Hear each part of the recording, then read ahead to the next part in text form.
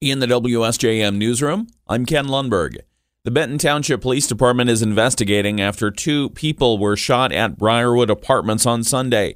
The department says officers were called to the complex at 1985 Union on a report of a disturbance. While at the scene, officers heard gunshots coming from the other side of a nearby building. Officers then found a man and a woman who had been shot. Both had non-life-threatening injuries. The investigation is ongoing. Anyone with information is asked to contact the Benton Township Police Department. The names of the victims have not been released. Cass County Sheriff Richard Benke reports that on Sunday morning at approximately 7:40, his deputies responded to a fatal crash on Dutch Settlement near Newbor Street in Wayne Township. Sheriff's office says 72-year-old Doran Preston of Cassopolis was traveling eastbound on Dutch Settlement when his vehicle left the roadway and struck a tree. Preston was pronounced dead at the scene. Law enforcement say alcohol and drugs do not appear to be a factor. The crash is still under investigation. A forum is planned for tomorrow for St. Joseph residents to offer their thoughts on downtown development to city leaders and Cornerstone Alliance. The two have been working together to implement the city's downtown vision master plan. Cornerstone's Andrew Hahn tells us one goal is to achieve redevelopment-ready community certification through the state of Michigan. When you get through the certification, that means the state has gone through all of your processes, your boards and commissions, and all of the incentives that you're able to offer, your permitting processes. So you're going to be easy to navigate and ready for redevelopment. Hahn says communities that are certified can receive additional grants and other support for development projects. St. Joe residents will have the opportunity to provide input, share feedback, and ask questions about strategies seeking to grow economic activity and community visibility at tomorrow's forum. That will be speaking to building out an economic development strategy for the community, really reviewing the strengths and the weaknesses and the opportunities that the community has to grow, thinking about how we use the incentives that are available, and really just what's our strategy going to be.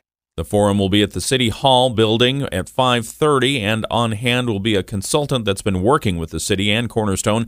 Hahn says they'll be taking feedback on proposed upgrades to Court Place Plaza. The Clark Equipment Company complex in Buchanan has been added to the National Register of Historic Places. One of 19 Michigan locations added to the list in 2023. Buchanan Assistant Director of Community Development Ashley Regal tells us the effort to get that Clark property on the list has been going on for about 2 years, and it's not the only Buchanan site to get the designation. Oak Ridge Cemetery just got added, the Clark campus, and then we have some other things slated for next year, including some neighborhoods. So we're working hard on that effort. We think it's really important. So there's a renewed energy there, and we're just going to keep pressing that and moving it forward. Regal says Clark Manufacturing was a major employer in Buchanan from the early 1900s all the way through the 1980s. It was gone by the 1990s, but its fingerprints are still all over town. Clark used to have a ton of buildings, and we're down to only a few remaining ones, but even City Hall is one of them. It was, I think, where they had HR, and it's all throughout, all throughout our community, and we keep discovering more and more about their influence here. Regal says getting the Clark property added to the National Register of Historic Places helps to preserve and recognize authentic Buchanan. Also named to the registry from Berrien County, Eden Springs Park in Benton Harbor. Of the 19 Michigan properties added to the list this year, 6 are in Detroit and 3 are in Grand Rapids. Michigan has about 2,000 historic places. Work on a new parking ordinance for the city of Benton Harbor is underway. Speaking to the city's legislative committee, Benton Harbor Public Safety Director Dan McGinnis said one goal is to add parking meters downtown to start benefiting from all the activity taking place there. Deputy Director Michael Clark said they'll need a new fee schedule for violations. Currently, right now, the parking violation is $5 across the board. So obviously it needs to be adjusted. And then especially when we start to focus on putting the downtown parking in, we need to have that set in place. McGinnis said the current parking rules are often confusing, especially when it comes to things like even odd parking on narrow streets when there's snow. It's very light, very nebulous, and it also only speaks to that on emergency snow roads. McGinnis said the new parking ordinance will also clarify whether parking is allowed on lawns. The goal is to bring an ordinance to the Benton Harbor City Commission in April. McGinnis hopes to begin enforcement of the new rules next year. Well, we may have enjoyed some good weather in the 50s for a few days, but Western Michigan University professor of environment, Dr. Lisa DeChano-Cook, is concerned about the trees and flowers. She says unseasonably warm weather could harm some plants. We're not supposed to be in the 40s and 50s in February, and when we do get to these temperatures, plants, trees, shrubs, flowers, all think it's spring. So they are spending energy to start blooming and producing buds and flowers. DeChano-Cook says if we get a hard freeze, that could hurt the plants and flowers. She says you may want to water your trees and shrubs and cover flowers.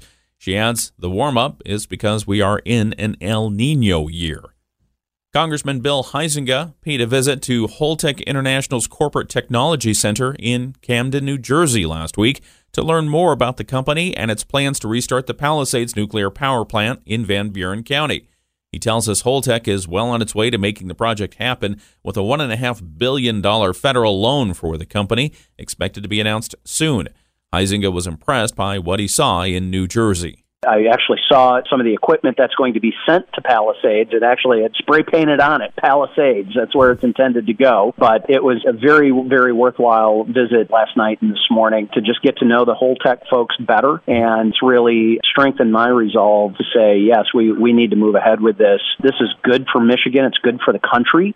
Huizenga says it makes good sense to restart Palisades when considering how difficult it can be to start a new nuclear power plant. He says there are already the infrastructure there for transmitting power, and all of the siting has been done.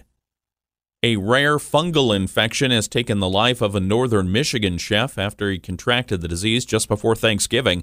29-year-old Ian Pritchard died last Saturday at Henry Ford Hospital in Detroit after a months-long battle with blastomycosis.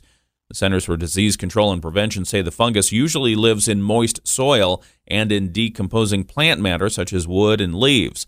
According to his GoFundMe site, doctors said he was in critical condition and a lung transplant was his best chance of surviving. Looking for the latest popular trend in vacations? Well, a new AAA report reveals that cruises are staying hot in 2024. Officials with the auto group say they've already seen cruise ships sell out of suites and cabins for spring and summer itineraries. Cruises in the Caribbean are the most popular year-round, with the Alaska cruise season coming in at second place. Cruising around the Great Lakes is also popular, but could run you over $10,000 for two passengers. And here we go again. The Mega Millions jackpot continues to grow after nobody matched all six numbers in Friday night's drawing. The estimated jackpot is now $425 million, with a cash option of over $202 million. The next drawing is tomorrow night. In the WSJM newsroom, I'm Ken Lundberg.